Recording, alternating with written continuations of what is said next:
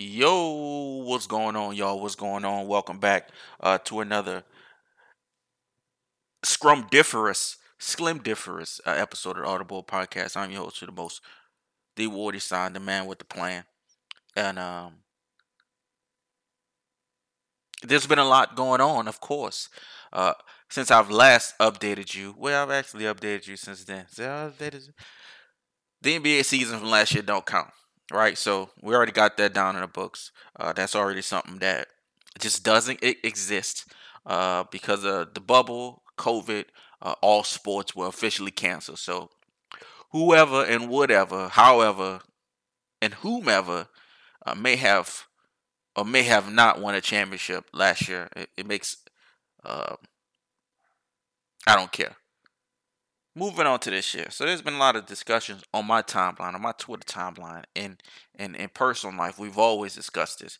But I want to know how GMs and presidents of sports organizations, A, even get a job, B, keep their job for a decent amount of time, and C, how can they still get a fucking job after? For instance, now on the timeline, I brought up the former GM of the Minnesota Timberwolves, David Conn. He was there about 3 years, and out of those 3 years, he picked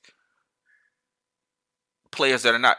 I think the only player that may be in the league right now is Ricky Rubio from 2009. So he picked Ricky Rubio and someone else in the 2009 draft. So in the 2009 draft, before he even picked 12, Minnesota Timberwolves had two picks, and in two picks, they picked 2 point guards, and none of those 2 point guards was Steph Curry, who was picked maybe 2 or 3 picks after that.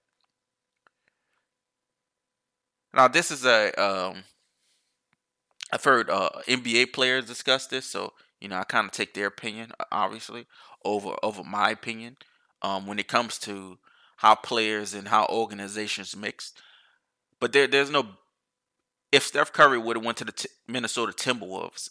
Steph Curry is a super duper star these days. With how trash teams like the Minnesota Timberwolves work, his injuries and how other trash organizations, the Phoenix Suns, the oh my God, the Atlanta Hawks, the majority, or Orlando Magic, the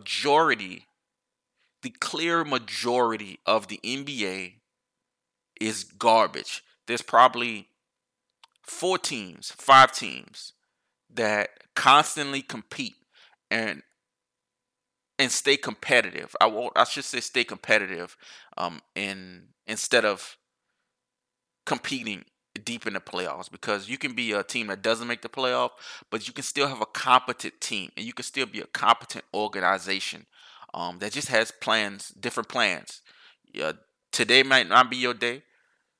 Next week, next year, 2 years after that might be your day. That's what I mean. You have a lot of organizations that plans for that. For instance, with the Pelicans, I'm not sure what the Pelicans thought this year was going to be. Maybe they thought it was going to be a playoff year. At the very least, it should have been a playoff year. But there's enough young pieces to where you can figure it out. You can figure out next year. You can figure out the next 2 years. Minnesota, good luck. And actually, let me put up all the NBA teams right now, because I like to physically embarrass. I'm just gonna Google NBA teams. That way, I get all of them. All right, go to NBA.com. Okay, so we're gonna go through all these NBA franchises, and I'm gonna show you the level of incompetence, or or I'm gonna just salute him, you know, or I may do both. I may just call him a piece of shit and also salute him at the same time. Atlanta Hawks. So the Atlanta Hawks get no salute. This is why the Atlanta Hawks get no salute. I understand that Trey Young is a fantastic talent. The fact that proven talent, which was Luca, and I'm gonna jump in front of this. I wasn't on the Luca train at first. But I'm not an NBA fucking GM or president. I didn't see an 18-year-old win championships in Europe. I didn't watch that. I didn't see that. I didn't see none of that. But it's not my job to see that. I don't get paid hundreds of thousands of dollars and millions of dollars to be able to adequately scout talent and scout potential from NBA players. The Atlanta Hawks, let's just say Atlanta Hawks over the last 30 years have been an absolute dog shit franchise. There are a couple years with some 60, 64 wins. I think Budenholzer was there when they had the 64 year. They got swept. So you're gonna tell me they get 64 wins and they get swept? I'm supposed to show some kind of credence or credibility to that? I'm gonna just tell you I'm not, and we're gonna move on from it. The Charlotte Hornets somehow,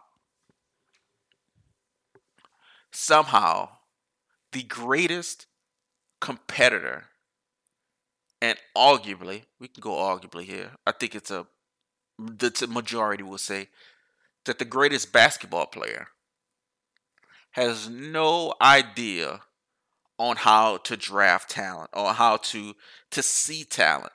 Maybe he knows how to cultivate it. I don't even think that's the thing. I don't think he knows how to do that. There are certain players, I think, and this is a position that um, Jerry West is kind of opened up. I know there's a lot of people in between that have probably done this. I know Steve Nash has been the most, I say, popular one as far as these modern times and being a player consultant. When Steve Nash went to Golden State, which is I'm sure how he carried himself there is how he got the job in Brooklyn, the coaching job in Brooklyn. And I'm saying that's why I pull up the Charlotte Hornets draft picks. What do you say? It's already up. So, I forgot he drafted Shea Gilgeous-Alexander and traded him. Sweet Jesus. So you have these star players, right? And a star player, as far as I know, we haven't had a star player as a legendary coach in any profession that I've seen, basketball or football. A lot of these people that become coaches, they can be former writers, they can be former players, they can be people that just understand the X's and O's more than actually executing the X's and O's. Some people just like that. I've watched Earl Watson talk several times, and he just from the outside looking in, he seems very educated on the intricacies. Big word alert. Intricacies. Big word alert there. Big I word alert. It's not a big word, but for eyes, it's a big word. I've seen him speak incredibly well on basketball. But then I see the Phoenix Suns and the teams he coached, and they were absolute dog shit. Now, there are a lot of things that go on. There are a lot of roles and analytics. He's talked about analytics to where they came to him and say, hey, you have to shoot 33s to stay competitive. We want to shoot 33s. The analytical team, the GMs, and everybody else come up. We want to shoot, and this is why another reason why basketball teams are so terrible. We want to shoot 33s. Well, he said, I don't have people to shoot 33s with. Who do you want me to shoot 33s with? I can force Devin Booker to shoot 10 a game. It may not be within the call of the game, but I can have him shoot 10. Who's getting the other 20? You had Marquise Morris. I think it was Markieff Morris. T.J. Warren. You had you had a lot of players, but none of them are 3-point shooters. So a lot of these GMs and a lot of these analytics teams, mainly people like the Rockets, and I won't say D'Antoni because D'Antoni was a part of the Phoenix team, but a lot of these dumb teams, what they're doing is they take a team like the Golden State Warriors and they look at the success of a Golden State Warriors. They say, hey, Steph Curry shot this many threes. When Durant was there, he shot this many threes. Clay shoots this many threes. And everybody else kind of gets open threes and they make them, and efficiency is whatever. So we need this many people. So let's say Clay and Steph, and also when KD was there. And then we'll do it before KD. Clay and Steph, let's just say they shot 17 threes a game. It's probably more than that. Between both of them. 15. That's a little bit more. 15 threes a game between both of them. And then you add in another, let's say 10. It gets up to 25, right? So you get a team like, let me pull it back up. A dumbass team that shoots a lot of threes, and I won't say the Rockets. You get a team, let's say the Pelicans, a dumbass team that just wants to shoot a lot of threes and run fast. So the Pelicans either shot first or second in most 3-point attempts. this year, right? There was at least top three. The difference is you don't have the two greatest fucking shooters of all time. Phoenix, you want to shoot 33s because of Steph and Clay. They are the two best shooters of all time. D'Antoni, when he was with the Rockets, I understand shooting that many threes. You don't have the two greatest three-point shooters literally of all time. Ray Allen is up there in debate. There's other people up there in debate. You got at least two of the three. Wherever you want to put Ray Allen in the course of with these two, but I think it's been proven over the last 6 years, 7 years that they are 1 and 2. I think that's a proven fact. Who the fuck are the rest of you NBA teams to want to emulate shooting that many threes when you don't have the personnel or ding ding ding ding ding the two greatest fucking shooters of all time? It is so confusing. It is so dumb to watch NBA teams build their franchise, get rid of key players, get rid of key draft picks, just to make trade on top of trade on top of trade, just to get 3-and-D guys, just to get some tall guys here, just to get some guys that can maybe shoot threes, to emulate the two greatest fucking shooters of all time. The Warriors systems mean nothing. Excuse me, it means absolutely nothing if you don't have uno and fucking dos. So when I heard Earl Watson say that the analytical team from the Phoenix Suns told him that, it makes sense for the analytical team for the Phoenix Suns to tell him that, because the analytical teams for the Phoenix Suns are still thinking that they're ahead of the game because they were maybe ahead of the game in 2006. Basketball is exponentially faster in pace than it was in 2006. The slowest teams are on pace than what the Phoenix Suns were in 14 years ago. And then everybody else, for instance, Charlotte. Let's go back to 2011. So, all right, in 2011, he drafts Kemba Walker, Tobias Harris, and Jeremy Tyler. Okay, Kemba, obviously a good choice. Kemba, obviously not there anymore. Tobias, a good choice. First round draft pick, $170 million right now. Salute the bag. Tobias Harris is terrible. He's very fresh lineup. He's horrible right now. And I'm not saying he's a horrible basketball player. When you align what the salary is and what the production is supposed to be, he's a horrible basketball player. Things aside, keep spending them checks, player. Keep cashing them checks. Keep cashing them. Michael Kidd-Gilchrist and Jeffrey Taylor. Okay. In 2013, round 1, the number 4 pick, Michael Jordan, selected Cody Zeller. Michael Jordan, Noah Vonleh, round 1, pick number 9 in 2014 draft pick. Matter of fact, let me open up another thing. Let's go NBA draft picks 2013. And 2013 was a wonky fucking year because I think that's the Anthony Bennett year. It is the Anthony Bennett year. So in 2013, this is even crazier. Detroit, KCP at number 8. This nigga picked Cody Zeller at number 4. Oh my God. Otto Porter's at number 3. Oladipo is 2. All right, this might just be a bad year. But Cody Zeller is not a number 4 pick. I'm sorry. You know, I don't know what MJ got with, you know, maybe the white Midwestern boys used to be busting MJ ass in college.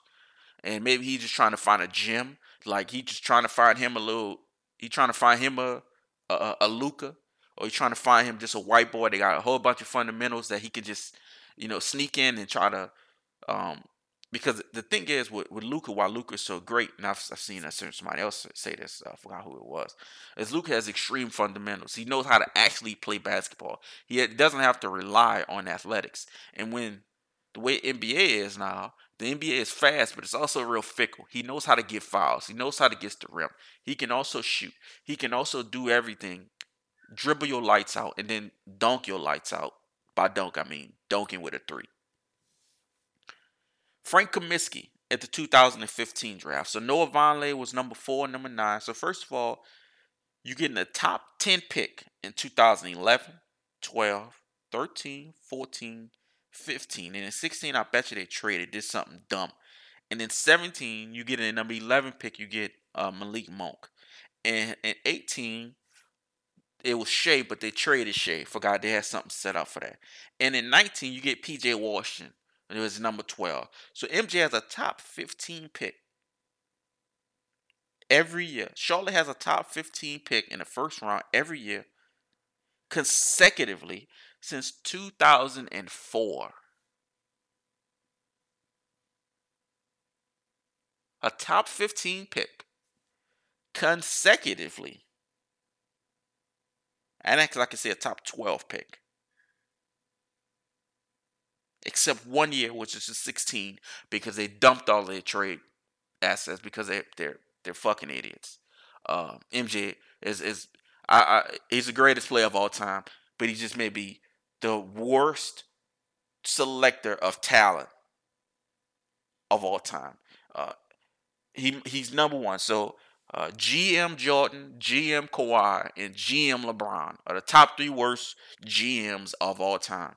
But LeBron actually got a championship out of the dumb moves he decided to make for Cleveland, the second Cleveland run, the Miami run when they just wanted all vets in, and this Lakers run. Even though maybe they could have won something last year, the last year doesn't count.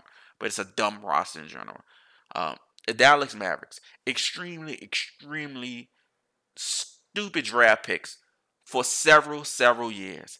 Got Luka. It kind of offsets a lot. It doesn't offset a lot because the rest of the roster is it's trash, right? Because if you have several years to build a roster and all you can think of is one player that you just drafted 2 years ago and another player you just got traded for because a stupid ass organization decided to trade him, there's no other pieces on that team. There's JJ Barea still on the team. Mark Cuban gets a little bit too much credit. Financial genius, absolute dumbass when it comes to basketball. Golden State Warriors, we already know what they is. We already know what they do. They draft talent. And even if, every year it's not perfect. Every year of drafted talent is not perfect. But since 2014 and 15, they haven't even been able to draft high talent anyway. There's been a lot of trades. There's been a lot of late picks. Some of the late picks we thought was a steal. I thought Jordan Bell was going to be a steal from Chicago. Chicago could have probably used Jordan Bell. I thought he was going to be an absolute steal. It absolutely was not. I just saw Jordan Bell get put in a blender by Cambridge. I forgot Liz Cambridge. Forgot things he plays for Washington somebody. WNBA player. She's a good big. She hit him up with some ooh, and it looked real embarrassing. It didn't look embarrassing because she was a WNBA player. He's an NBA player. It looked embarrassing because he jumped on 2 hezzies that was obviously she wasn't even going to try to do. She was going to just whoop him, and she hit it with a whoopity whoop. Moving on, the Clippers. GM Kawhi, right? So the Clippers, as of last year, and we're going to go into Doc a little bit too because Doc is horrible. It seems that every time Doc leaves a team, I'm not sure how Doc Rivers is coaching his teams, right? Because it seems as though that when these cats get off these teams, they want to get the fuck out of there. They despise each other. They don't like each other. There's always controversy, right? So let's go back to Boston because I can't think that far back in Orlando. I was real young when he was on the Orlando team. I wasn't even thinking about NBA narratives or media or anything else like that when that was going on. So I don't really know much about that. Boston. We started off Boston. How when Ray left, we see Big Baby didn't really fuck with Doc like that. He didn't really fuck with a lot of people like that. We saw that if you didn't see the episode of Inside the NBA. Baby and Doc didn't really fuck with each other. Paul and whoever didn't really fuck with each other. KG and whoever didn't fuck with each other. Rondo and whoever didn't really fuck with each other. All these cats just don't like each other, right? So then we move on to the Clippers series. The Clippers in the early or late 2000s, early 2000s, like 2010 to 2013, we find out Chris Paul, DeAndre Jordan, and Blake Griffin fucking hate each other. Blake Griffin and Chris Paul fucking despise each other. When Chris Paul went to the Rockets, they instantly was about to have a locker room fight the next year. These niggas was teammates for like 4 years, 5 years. And then the next year, the immediate next year, there's a locker room fight. People trying to meet up in locker rooms and scrap it out with each other. This year, and this year's a little shaky because it's a lot of it's always been propaganda. As far as outside media, ESPN, different things like that. ESPN is clearly not ESPN is clearly not unbiased when it comes to NBA sports. It's pretty clear who they want access to, who they need access to. I understand that. You want the greatest player, you want the most popular player, the most popular athlete in the world. You want access to him, but they kind of pull their draws down whenever they attempt to look like they're being unbiased. They're actually not. They're pretty awful. But saying that, when you had all these reports of Lou Will doesn't like what's going on, Pat Beverly doesn't like what's going on. They don't like that Kawhi get to sit. I'm gonna stop the break. I'm gonna hit the brakes right there with 2 feet and a hand. I'm gonna reach down real dangerous and stop the pedal with my hand. Hit the brakes with my hand. First of all, if this is true, I respect Lou Will, and I definitely respect the grind of Pat Beverly. Seeing, reading about and watching stuff about where he comes from, and the neighborhood he comes from, the city he comes from, the route he took to become an NBA player, where he had to play in G League. This nigga playing in Greece. This nigga playing in motherfucking hooping in Zimbabwe just to get to this point where he is now. Same thing with Lou Will. Lou Will has been a starter for a while now. For his entire career, he's been a starter. He's accepted the role. He's excelled at the role. I understand why he's a bench player as well, because you get a lot out of him. Melo, I wish Melo would have thought that way as Lou Will, accepted that role, but I understand why Melo didn't. I'm ranting, but I understand why Melo didn't, because he was a star player at one role. So asking a star player all of a sudden to come off the bench is very different. And we also see that's why the coach from LKC got his dumbass fired. Let's move on. Who is Lou Will and Pat Beverly to tell Kawhi to do anything? Kawhi can't take a nigga. Kawhi can do anything. If Paul George was getting some treatment, I got something to say. Kawhi, who was clearly injured all last season, the season in Toronto, who's clearly been fucked up since the Golden State series when I forgot who hurt him, put his foot under. He's clearly been fucked up since then. It clearly seems like it's a degenerative injury. Just because he didn't like the way San Antonio treated him, and he didn't like the way San Antonio treated him because previously he had the exact same injury, and they treated it the same way, and it got bad on him. It got even worse for him again. So that's why he didn't accept that from the Spurs. I understand that. He goes to Toronto, and you see he's not playing all the games, not playing all these minutes. He's resting, he's doing all this. And in the playoffs, you clearly see this man limping for like 3 series. And then you jump right back into another season. And somehow people think he's like 100%, 110%. It don't work like that. There's a reason they didn't want to go into the bubble. So while I respect Lou Will and I respect Pat Bell's grind and their path, if those things are true, and they've been coming out so long, you assume that they are. Maybe at this point, even though they have refuted him, Lou Will has publicly refuted him. He's tweeted it. He didn't say it. He tweeted it, and he said it too. But telling Kawhi to do, we should calm down a little bit. That's why I don't think that's true, because Pat Beverly and Lou Will just doesn't seem like cats to just be whining, bitching, moaning, and complaining about special treatment when they knew what was going on about them dudes coming there, and they was excited about them dudes coming there. That's why I'm, a little bit up on the propaganda. But I spent way too much time on the Clippers, and I'm sure Doc has these motherfuckers fighting in the octagon after practice or something like that, because this is the third team. This is the second team on this franchise, but it's the third team overall where it seems like motherfuckers just absolutely hate each other after playing with Doc. Miami done it. Has done a fucking almost perfect job, and they haven't won the championship. They just got to the NBA Finals. They haven't won the championship since LeBron's been there. So it's like 2000, I guess 12 or 13. It was back to what years? So 12 and 13. 14, they got spanked. Miami has been consistently building now. 3 years ago. I don't know what Pat Riley was thinking. It was a whole bunch of money in the cap. He decided to pay everybody, which kind of fucked up their situation for about 2 years. They paid Whiteside, which is a tragedy. Of course, he's not even with the fucking team anymore. They played Justice Winslow. He's not even with the team anymore. They played Dragic, who is Dragic about his money. Dragic is a loyal guy, and he even tried to play injured this past year in the playoffs. So that's a little different. But it just seems like with the right coach, a coach that if they had a weak and this is the thing about having a weak organization.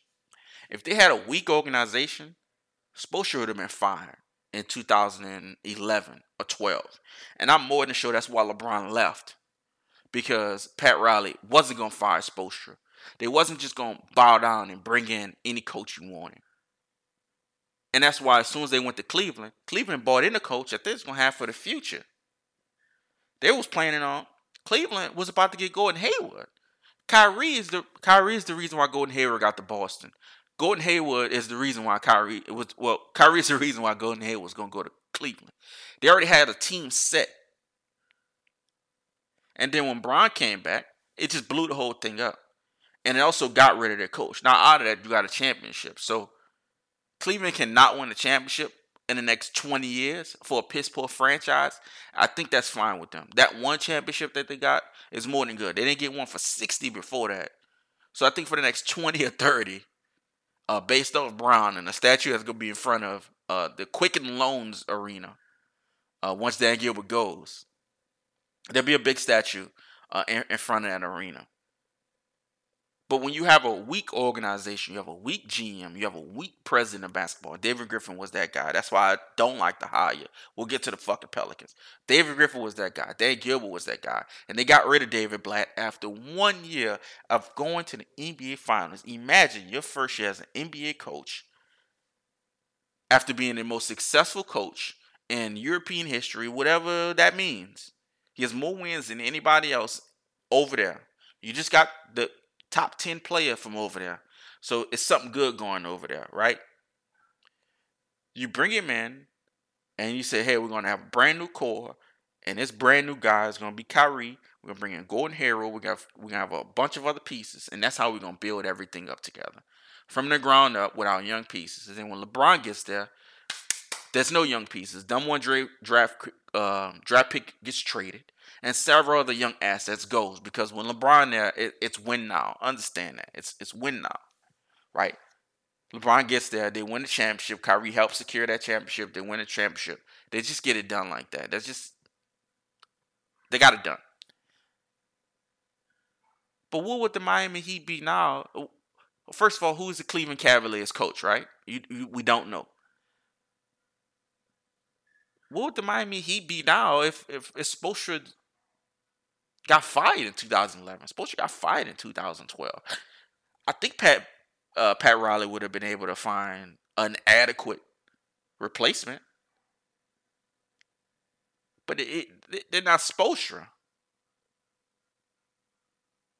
And that's when it comes to just weak organizations. Easily getting rid of a coach. Not grinding for success. People think just because Golden State went from here to here, there was a steady climb. Now, let me tell you, the climb was pretty fucking big at the end. But they were garbage for a while. For a long time. They were absolute trash. And then they had a playoff success. And then they had a playoff success. And then all of a sudden, it's championship. And I think people think you can just jump all of a sudden to championship without having those steady years of grinding and getting a mindset there. If you keep getting rid of coaches and get rid of personnel and bringing in this person and this person, how's anybody ever going to be able to get together or get along with each other or get used to each other? How is that going to be able to happen? When LeBron got there to LA, they made sure all of those people were either his people, clutch people, or veteran players, people that knew how to play. Rondo knows how to play, he knows his role. AD, clutch. KCP, clutch. Kuzma, clutch. All they had to do was come through when they had to come through. Danny Green, come through when you got to come through. That's it. Now, you got one of the greatest players of all time to offset everything. You had a really upcoming star to offset a lot of the incompetence that GM LeBron brings in. Because let me tell you what, that roster's dog shit. But when you have two of the top 4 players in the NBA, things can change. Obviously, let's move on. But big salute to Miami, because they stay relevant. And let me just get the diaper right now. Let me take a huge shit on the New Orleans Pelicans, right? So the New Orleans Pelicans or the New Orleans Bobcats, Charlotte Bobcats, New Orleans Hornets, whoever you want to pin them to, New Orleans Jazz, add up all those years and they are all very, very unsuccessful as a franchise. Dell Demps is the worst GM we ever had. He's gone now. Alvin Gentry is one of the worst coaches we ever had. He's gone now. I liked Monty Williams before. Monty Williams was doing some dumbass shit. Well, I didn't like him before. I like him now. I think he's a good addition now. He was doing some stupid ass shit, right? The owners, Gail Benson, loser franchise. The Saints, relatively new success. Super Bowl was in 2008. Very long time ago. 12 years. Mediocrity and heartbreak since then. The Pelicans, dog shit since then. So now you have a bunch of star players, right? Not star players. You have young players with potential. You have people like Drew Holiday. You have veterans like JJ Redick, right? And I think unfortunately this coaching decision was probably influenced by fucking JJ Redick. Love JJ Redick, like his podcast, enjoy the podcast a lot. If JJ Redick had anything to do with this hire, which I think he probably have 70% to do with this hire because Stan was his coach in Orlando, I'm gonna headbutt a fucking wall. Who is JJ Redick? Who am I? And first of all, who is JJ Redick in the grand scheme of things? I won't go crazy. We won't go in. You have to have a winning franchise. You have to bring in winning coaches. You have to bring in winning players. Players who have won in other places that you have confidence that's going to help you win here.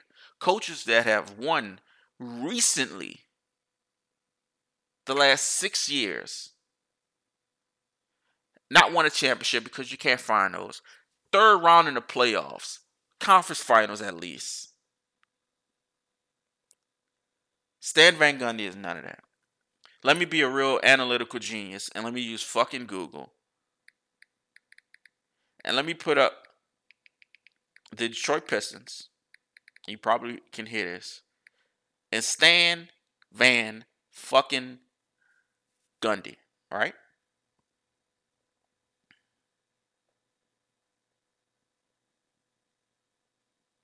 Now, so I think a little bit of this, or the Stanness, is from Stan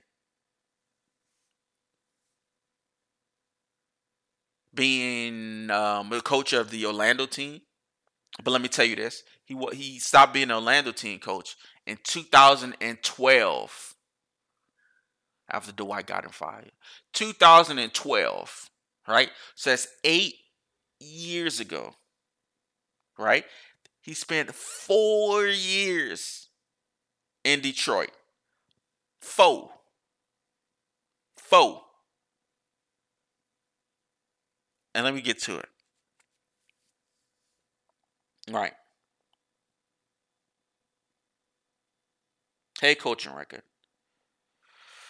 Oh, let me get pissed off at this. Let me piss myself off real quick.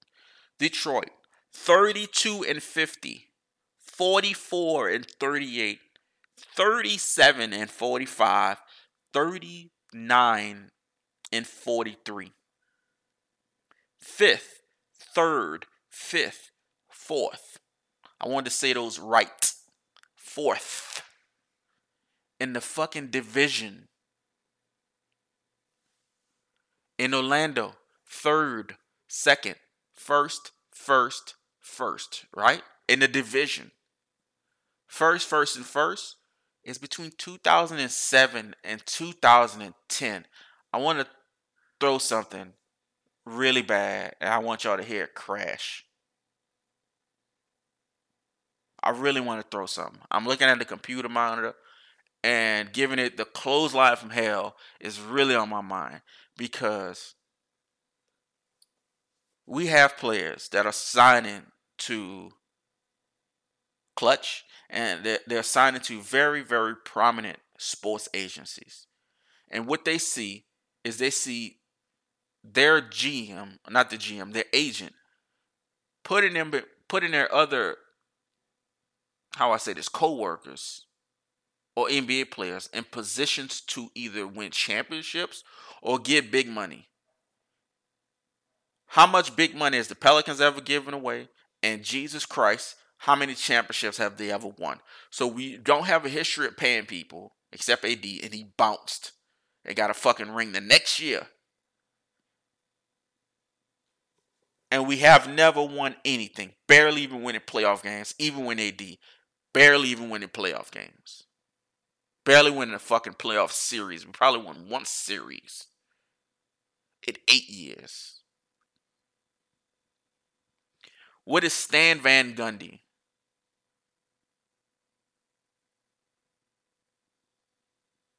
A coach that has coached 2 teams in 10 years. And one of them ended so fucking disastrous.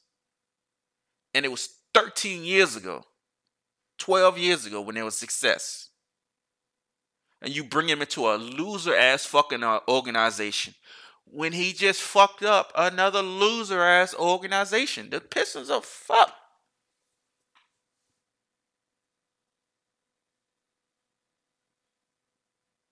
The Pistons are even more fucked than when he was before there.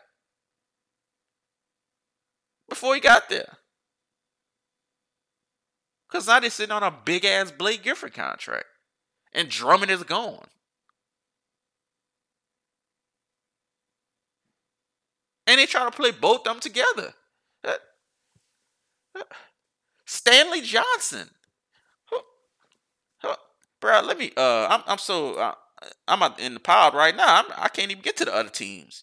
I'm so fucking mad. The Detroit Pistons roster in 2018. He was there, right? I just looked the bullshit up. He was there. This nigga was there. And that's Dwayne Casey. 17. Let's go 16. Yeah, this nigga's the coach. So not only he had the benefit of building his own team, now everything works perfect. But if I tell you, hey, this is your pen, you get the fucking pad, and you get to draw whatever you want. and you bring back me a fucking stick man, I'm gonna think you an idiot. Eric Baines, Reggie Bullock, KCP. He wanted to pay KCP $83 million.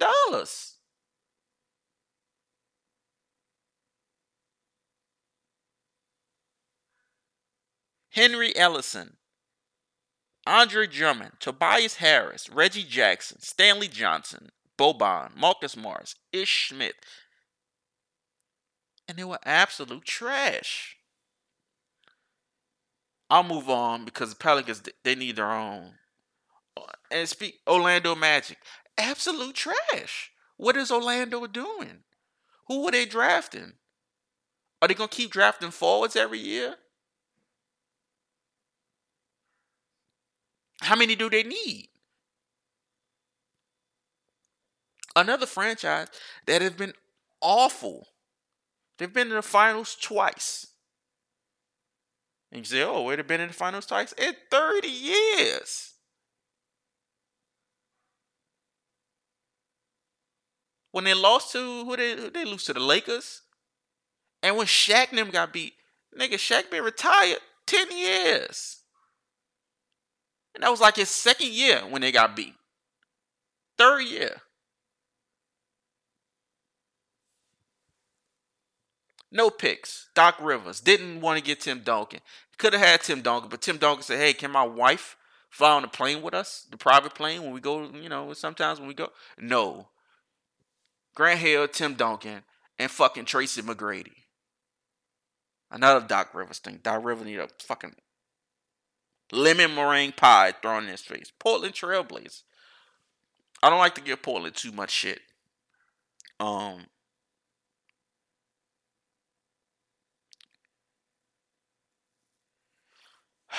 Yes, I do. Why am I saying I don't like to give Portland too much shit? Of course I do. Portland swept or gentleman sweep is how they playoff in every year for like 7 years, 8 years. If your team either gets swept or gets caught in a gentleman sweep for like 7, 8 years, then I'm not sure how Dame is considered the best point guard in the NBA. He's not. But I'm not sure how he's even considered that. I'm not sure how every year Portland's considered a top 10 contender. I'm not sure how when the playoffs started in the fucking bubble, whatever the bubble may be. I heard about this thing called the bubble. I never heard of it because the NBA season was canceled last year. People were talking like they were about to go on a fucking run. What? At the beginning of the season, when Melo played good for like 5 weeks. He was trash the rest of the season. Whiteside, trash. Defensively shows up sometimes, but this nigga's getting paid like $140 million.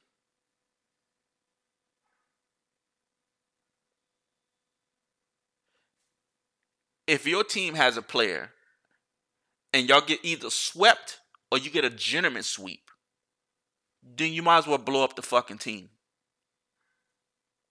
You got a star player and some good players. They got some good players. You got a star and good players. And the only thing you can figure out every year is a 5, losing by 5. Last year they got swept. The year before that they got swept. The year before that they got swept. The year before that they lost some.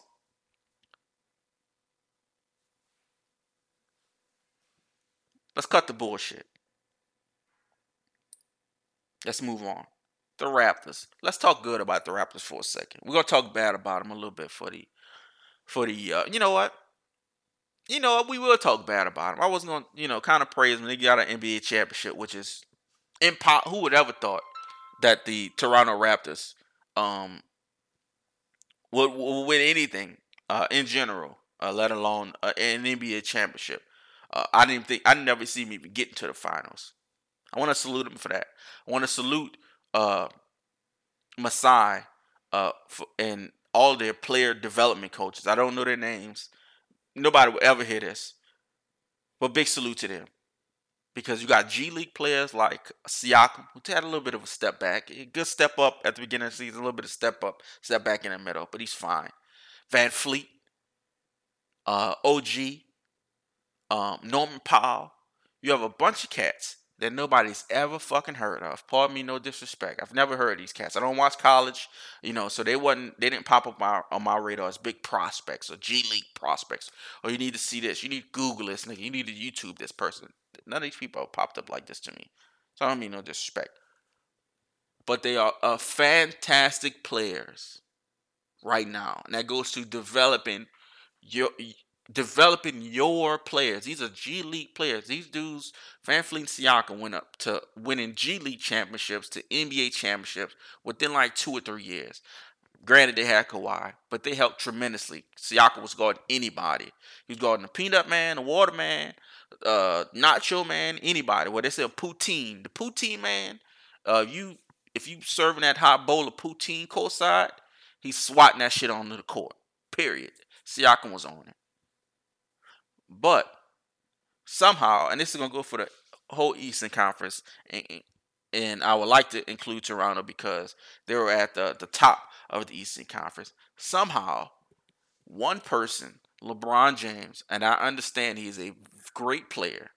He's not great. He's a legendary player. But there's no way a nigga can go to the finals. I'm going to say a nigga because I'm so disgusted. A nigga can go to the finals 10 straight times. And none of us can do anything about it. He didn't have it when he was in Cleveland. It was him and Kyrie and Kevin Love. I get that. It's a fucking super team. But nobody could figure anything out for 10 years. The Miami, nobody could do anything. 10? 10? 10? No Eastern Conference team could figure any fucking thing out?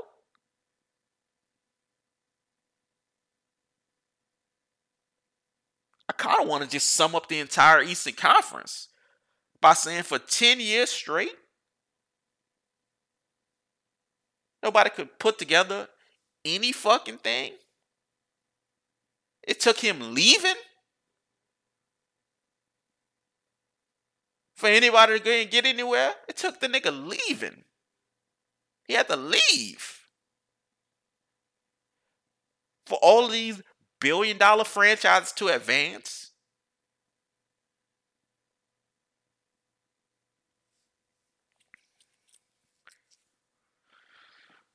Boston falls into that too. We got Boston next up. So big salute to Boston. For nothing at all. Boston is such a shitty place, shitty franchise. They don't deserve a salute for anything. First off, how could you fuck up the Kyrie? Let's go back. I'm real disgusted with Boston. The tone in my voice I get angry. First of all, you trade Paul Pierce and you trade Kevin Garnett. First of all. And Brooklyn, I think Brooklyn is probably after this. First of all, you trade Paul Pierce and you trade Kevin Garnett. Right?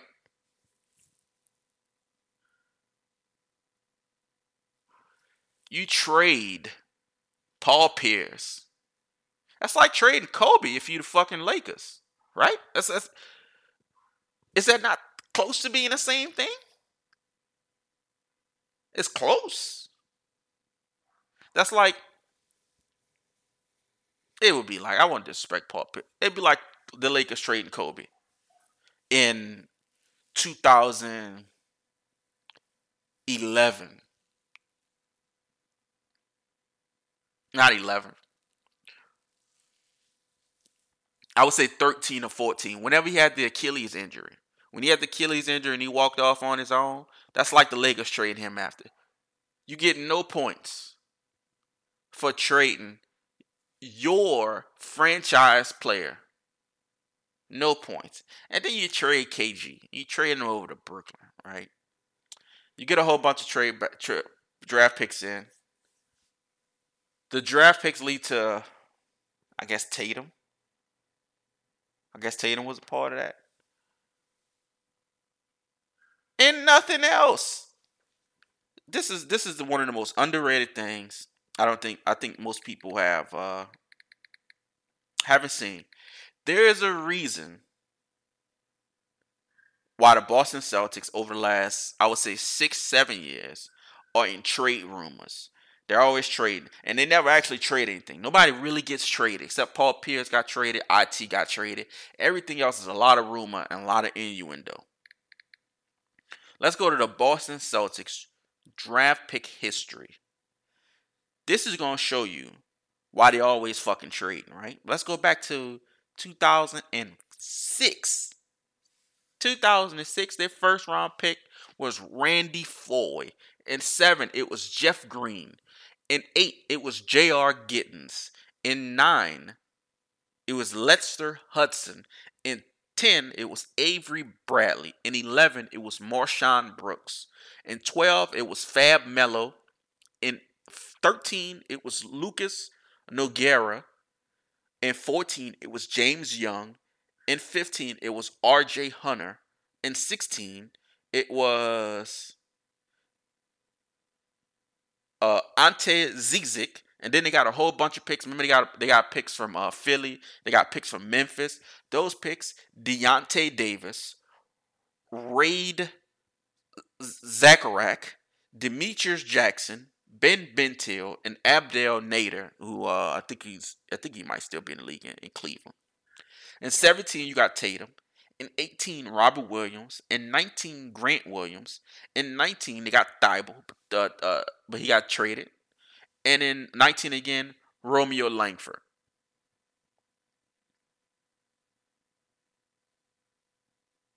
There's a fucking reason why Boston is in trade rumors every year. Because Boston doesn't know how to fucking draft. The only reason they have Tatum is because Philly jumped in front to grab Tatum. They would end up with Fultz. And I like Fultz. I wish Fultz was on my team. But the talent right now, when you compare Fultz and Tatum, it's not even close.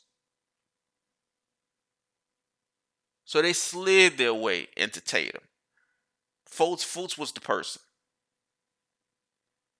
There's a reason why Boston's in trade rumors every year. There's a reason why Boston has to trade Paul Pierce and KG. There's a reason why Isaiah Thomas is still suffering from a hip injury that they misdiagnosed. They misdiagnosed his hip injury. He played through the playoffs through with it because they told him it was okay, and he's still fucked. That was like 2016. So Boston gets no points for me, and I'll make sure I'm gonna make a. Oh, I'm gonna find a better, and I want to make sure my timeline sees this. Just how fucking awful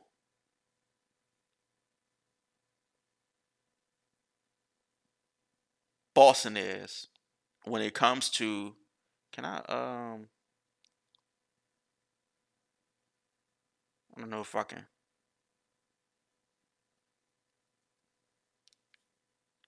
I can do that. Just how fucking awful Boston is.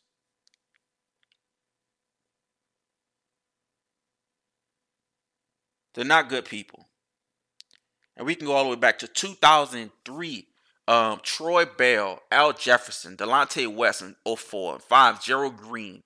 It, they're one of the worst drafting teams that you're going to find, period, in general. Let's move on. Chicago Bulls, irrelevant. The Denver Nuggets. I want to salute. I'll salute. I'll salute them for actually bringing in um, young talent and cultivating the young talent. Now, Denver is a very, very mediocre franchise, but they're very new. Well, they're not a new franchise. Denver's been around. Why does why does Denver always seem like a new franchise to me? Denver was around like the fucking late 70s and 80s because they had a prolific offense in the 80s, and they had Robert Packingham with the 90s, and they haven't done anything a jack shit. A big salute. They got a lot further than I thought they would. Um, Houston Rockets. Um, I don't know if I have another Rockets rant in me. The Rockets for the last 9 years have been trading away every last draft pick, first round draft pick they had for the next 6 years after this one. So I don't think they have a first round draft pick until at least 2026 or 2027. They just fired the GM, who's been just patching fucking holes together off a bullshit dumb system that he thinks he can emulate off of the Warriors. But they don't have the two greatest shooters of all time. And they have Daniel House. And they have Doc Rivers' son. I can't remember his first name right now. I don't really know who they have. I don't really know what they have. I just know they're trash. I know they have a terrible owner. I know they now don't have a coach. And they don't even have a GM. They're right where I need them to be, which is in hell. Lakers, I don't know who that is. Milwaukee Bucks. Did the Milwaukee Bucks made, and I don't know if y'all saw this, right? So throughout the playoffs, in the in the post game interviews, Giannis came off very sarcastic to me when they said, "Hey man, why you only play 30 minutes?" He said, "I only play what the coach told me to play." Well, you did 30 minutes. Why don't you play? He said that like 3 or 4 times. That he does what the coach tell him to do. Hey, why you do this on defense? Why you do this switch? I do what the coach tell me to do. To me, that came off very sarcastic. I'm not sure if really anybody else came off like that. Budenholzer had a couple words that were also real secret, assholish, and sarcastic as well. Not directed to Giannis, but just in general. They played big the entire year, and when it came time to adjust, they didn't, and they got their ass bust. Giannis being that sarcastic, y'all can go back. I can pick up sarcasm maybe a little better than most, and I may be tripping. I may be a little paranoid in saying he was sarcastic. But when he says I'm doing my coach tell me to do, that sounds like pure fucking sarcasm, especially when it comes from a star player. I don't think they adjusted. I don't think they made the right choices. I would say they should have kept I don't know why I remember his name. It was a point guard that went to Indiana. He went to the Pacers. I could have said they could have kept him, but he's been injured most of the season as well. And I think he even had COVID at the fucking end of the season. So he was very injury prone, which is probably why they didn't re-sign him. But the Bledsoe, Middleton, and company thing is obviously not going to work. They were figured out and they were exposed. They have too many bigs. They have way too many centers. They have not enough three-point shooters. DiVincenzo on these cats is way too young to make a huge impact right now. It's like his second year. Both of the Lopez brothers, even though they play well, that's regular season well, nobody really stressed the floor like that. And when it came time, they were just simply unplayable in a lot of scenarios. And this is the second time they've been figured out. And this is even worse because I think it was either a sweep or a gentleman sweep. And the MVP don't get a gentleman sweep. The Knicks, all-time terrible. Maybe one of the worst franchises in the history of sports in general. Really nuts to be said about the Knicks. The 76ers. 76ers, right? So the 76ers have this thing where they're trying to force relevancy. Did I say relevancy right? I don't want to say it again because I might mess it up. They're trying to force it. And they did it by a couple years of tanking. Not a couple years. It's like 6-7 years of tanking. And 6-7 years of tanking ended up in Embiid and Ben Simmons. And nothing else. Nothing else. Fultz is gone. I don't know who else they got. They have nothing else to show for all of that tanking. Jimmy Butler they had last year, he's gone. I don't know what else they had. But a lot of what they had is gone now. They didn't make any relevant draft picks. We have the center. They drafted like a center 4 years in a row. We have one of them. Nerlens Noel is gone somewhere. Embiid and Simmons are going to break up at some point, and if they don't, when Doc Rivers come in, they will box on the court. They already close to boxing. Going off of Doc Rivers' history, they definitely will meet in the fucking octagon at some point. And you still have Tobias Harris with $170 million contract. Big salute. I'm not in any way disparaging Tobias Harris for getting that bread.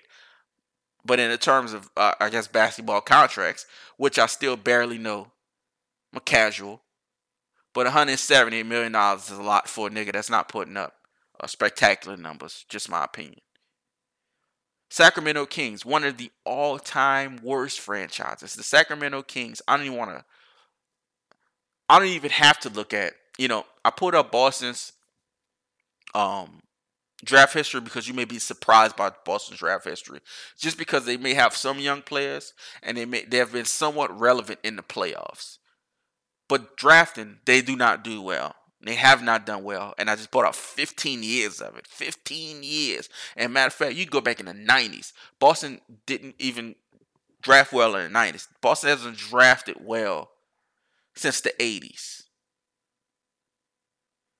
Throughout the entire 90s, they were trash. Paul Pierce is there by itself for a very long time.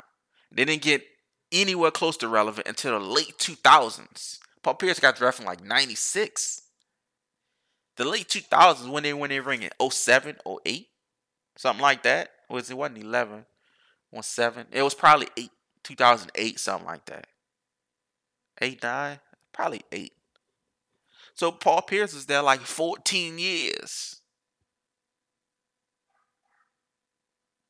So when I bring up people like Boston, I bring up other teams, you're kind of surprised by the draft choice. If I tell you about the Knicks, if I tell you about the 76ers, if I tell you about the Kings, you wouldn't know what the fuck I'm talking about. Well, you would actually know what I'm talking about because we already know they don't draft well. And it's not the players, man. These players go in these college situations and overseas situations and all these different and they ball out. And they would get to a dog shit franchise. And all of a sudden, people think they're a bust. Anthony Bennett, he might be a bust. Deion Williams got picked up real high. Yeah, he might be, they could be bust per se. But Cleveland being an awful fucking franchise and being in pure chaos most of the time, it has a lot to do with that. Sacramento being pure chaos since 2001 and then pure chaos every year before that. In the 90s, they were trash. In the 80s, they were the worst of the worst. In the 2000s, they were the worst of the worst. Late 2000s. 2011s up to 2020, still the worst of the worst. It is a bad franchise. Utah Jazz. It's no fucking Jazz in Utah. Brooklyn Nets. The Brooklyn Nets.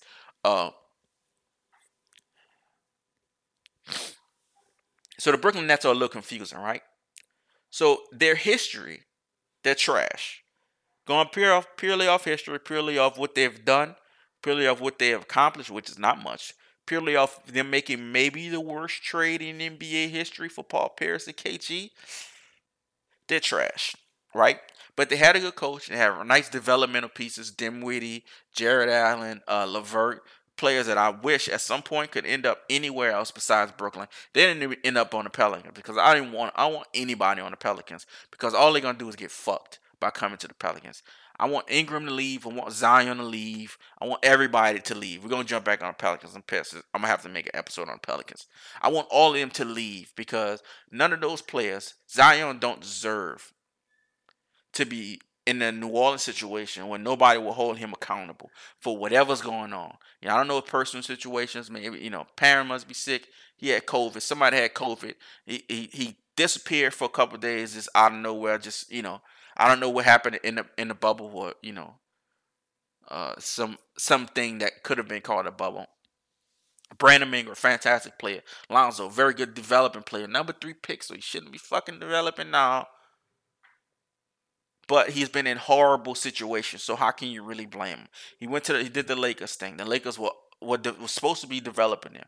All of a sudden, all of them are shipped out, and they're going to New Orleans with Zion, And after the first year of them being there, they don't even have a coach no more. Now they got a brand new coach. And this brand new coach is an old school coach. It's fucking Stan Van Gundy. So we'll see how they do that. Because I know Lonzo drafted when Stan was in Detroit. Hell yeah, he was. So you played against him. He know they trash. So I'm not sure how you can continuously blame these young players. You know, the best player in college has to go to the worst NBA team. The best player in college has to go to the worst NFL team. Joe Burrow just had an amazing in LSU, and he has to go to the Cincinnati Bengals, which has been trash for his and my lifetime, and yours too. So maybe this might be a draft thing. Just pull all these fucking names out of hat. Just put more names in the hat, but pull all their names out the hat. Like, you know, if I'm dead last, instead of one name in the hat, put like 6 of them in there. Put 8 of them in there. Six is fine.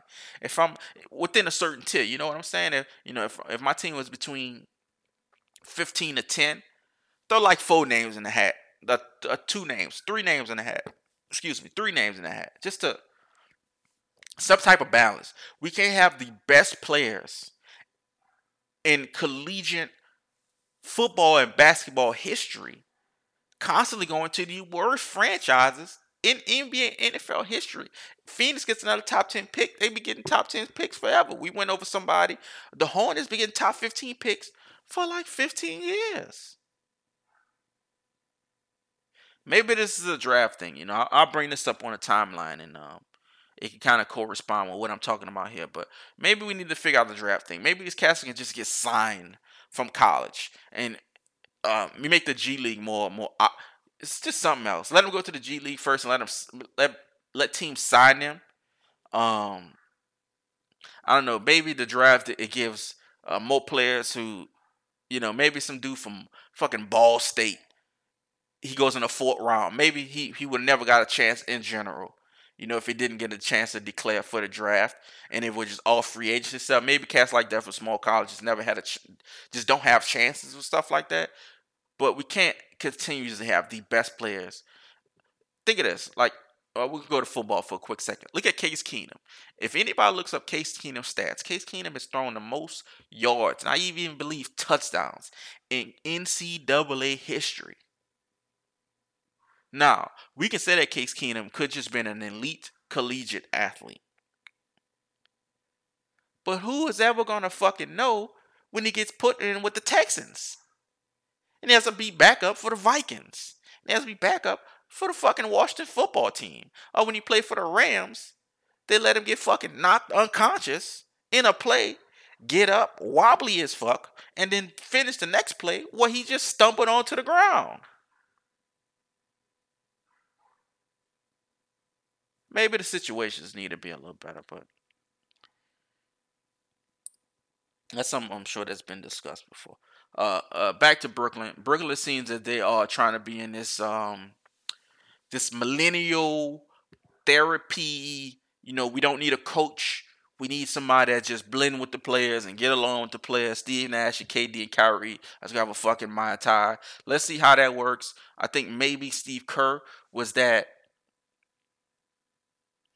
calm with Golden State. Maybe they kind of see that, you know, Nash and KD both coming from that organization for a couple years, and maybe seeing how lax it was, and maybe they think that, you know, maybe basketball situations should be a bit more lax, and maybe it should be more about the players, and maybe a coach's job should just be adjusting what's going on in the game from their perspective, instead of trying to force players into situations, into offenses or defenses that don't bring out the best in them. For instance, putting Westbrook in a fucking situation where they shoot 35 threes a game. It makes no sense. Cleveland Cavaliers, we've talked about them. 60 years of irrelevancy, 1 year of relevancy, and I'm sure they're going to be back to another 60 of another. Detroit, absolute dog shit. They've been the last ounce of anything, 2004. Just bad coaches, bad drafts. They've been drafting terribly since Darko. If you can name me one draft pick, not that's even on their team, one draft pick that Detroit drafted and is on another team shining, that Detroit had the wherewithal and the basketball mind to pick the player, but they couldn't sustain him. They couldn't hold on to him. Or they couldn't even tank good enough to get a much better player, top 5 or something like that. You can name any player that Detroit has drafted since 2003 that is relevant or that was relevant in any top 10 discussions. Please feel free to let me know. Whether that, and like I said, that player didn't have to play on the Detroit squad. Maybe they traded him. Maybe they drafted, they traded him, etc. Things like this. Things like this happen. But Detroit is an awful, awful franchise. The Indiana Pacers is an awful, awful franchise. There have been moments of relevancy, but their relevancy is mostly just losing at the biggest stage. For some reason, they fired their coach after they were like maybe a 4 or 5 seed last year with nobody. They made it to the bubble. They could have did well. Oladipo was just trash. And then somehow the coach get fired. Even though they didn't have Sabonis, which is their best player. And throughout the season, they had Sabonis for a little bit, who was balling. He was balling all last year, getting none but crazy double-doubles. And they had a lot of players just playing up. T.J. Warren playing up. Oladipo has been hurt the last 2 years. So you had the guy who's supposed to be your number 1 player, and he's been hurt the last 2 years, and you still make it to a top 4 seed and a top 3 seed, and you fire the coach. I would have loved Nick McMillan on my team as well, instead of Stan Van Gundy. Memphis, same kind of route as a lot of these other teams. A lot of young talent. We'll see what they do with them. They've been able to sustain talent. And I like Memphis because they changed guards real quick, and they went from Zebo Conley to Gasol within like a year or two. And all 3 of them gone, and all of a sudden it's just this brand new team. And I like how they just shift identities. They went from, hey, we had the old regime, it didn't work. We're going to get rid of them.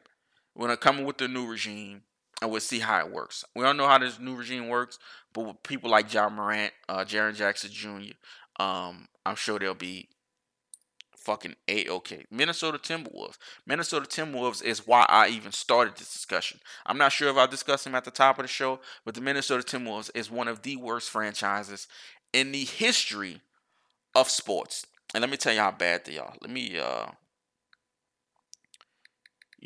sometimes we think about these teams, and we just think about it in relation to how long, maybe we've been alive. For instance, like the Miami Heat is a 90s franchise. The Miami Heat wasn't around in the 80s. Miami Heat, I think, became a franchise in like 91, 92, maybe 90. You don't see any Miami Heat 1978 talk. It just doesn't go like that, right? So you have a lot of teams like that. Obviously, we know, I think our last franchise teams it was probably truly Memphis and Toronto. Well, Vancouver and Toronto in that time. That was like 1995, I think. Let me go to Minnesota's history, right? Pardon me. So, Minnesota franchise history, right? Minnesota became a franchise in 1989/90. I believe that they came in the same year with the Miami Heat. Now, comparing them to the Miami Heat, in anything besides the year they came in would be fucking stupid. So they've been in the league 30 years now. And in 30 years, they had a 58-win season in 2003. And that is the most wins that they've ever had in franchise history. And that's 58. After that, 44, 33, 32, 22, 24, 15, 17, 26, 31, 40, 16, 29, 31, 47, 36. And last year they won 19 games.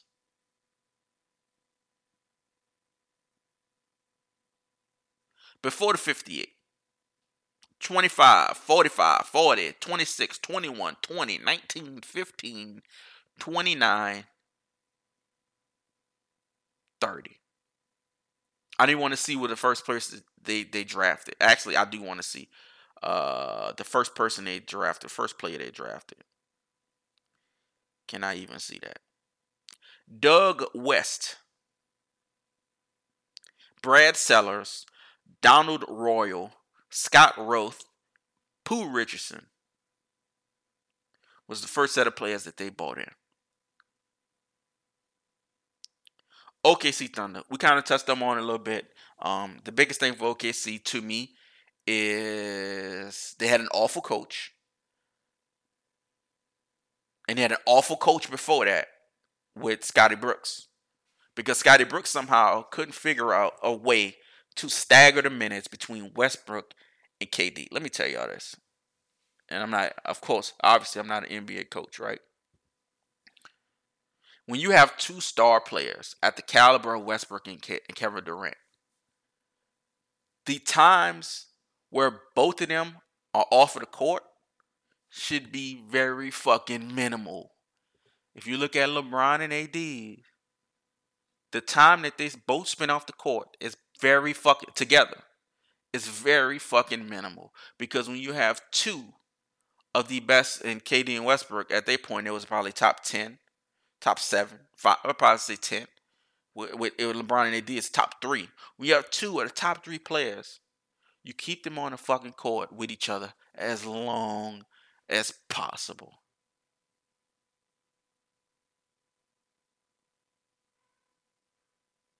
Surprise. Phoenix Suns. We discussed the Phoenix Suns. The Phoenix Suns are one of the worst franchises in the history of any sport. They do nothing. They win nothing. They draft nothing, and they draft high every single year. Let me go to Phoenix's draft. Um, Phoenix Suns, and I'm going to see draft history. And I don't mean to call out players because it's not these players' fault that they go to these awful, stupid fucking franchises. Because like I said, had Steph gone to the wrong place, I don't think there's many franchises that would have invested that much time and care in cultivating Steph and his injuries and everything else. Most of the other teams would have ran him out the fucking league, right? So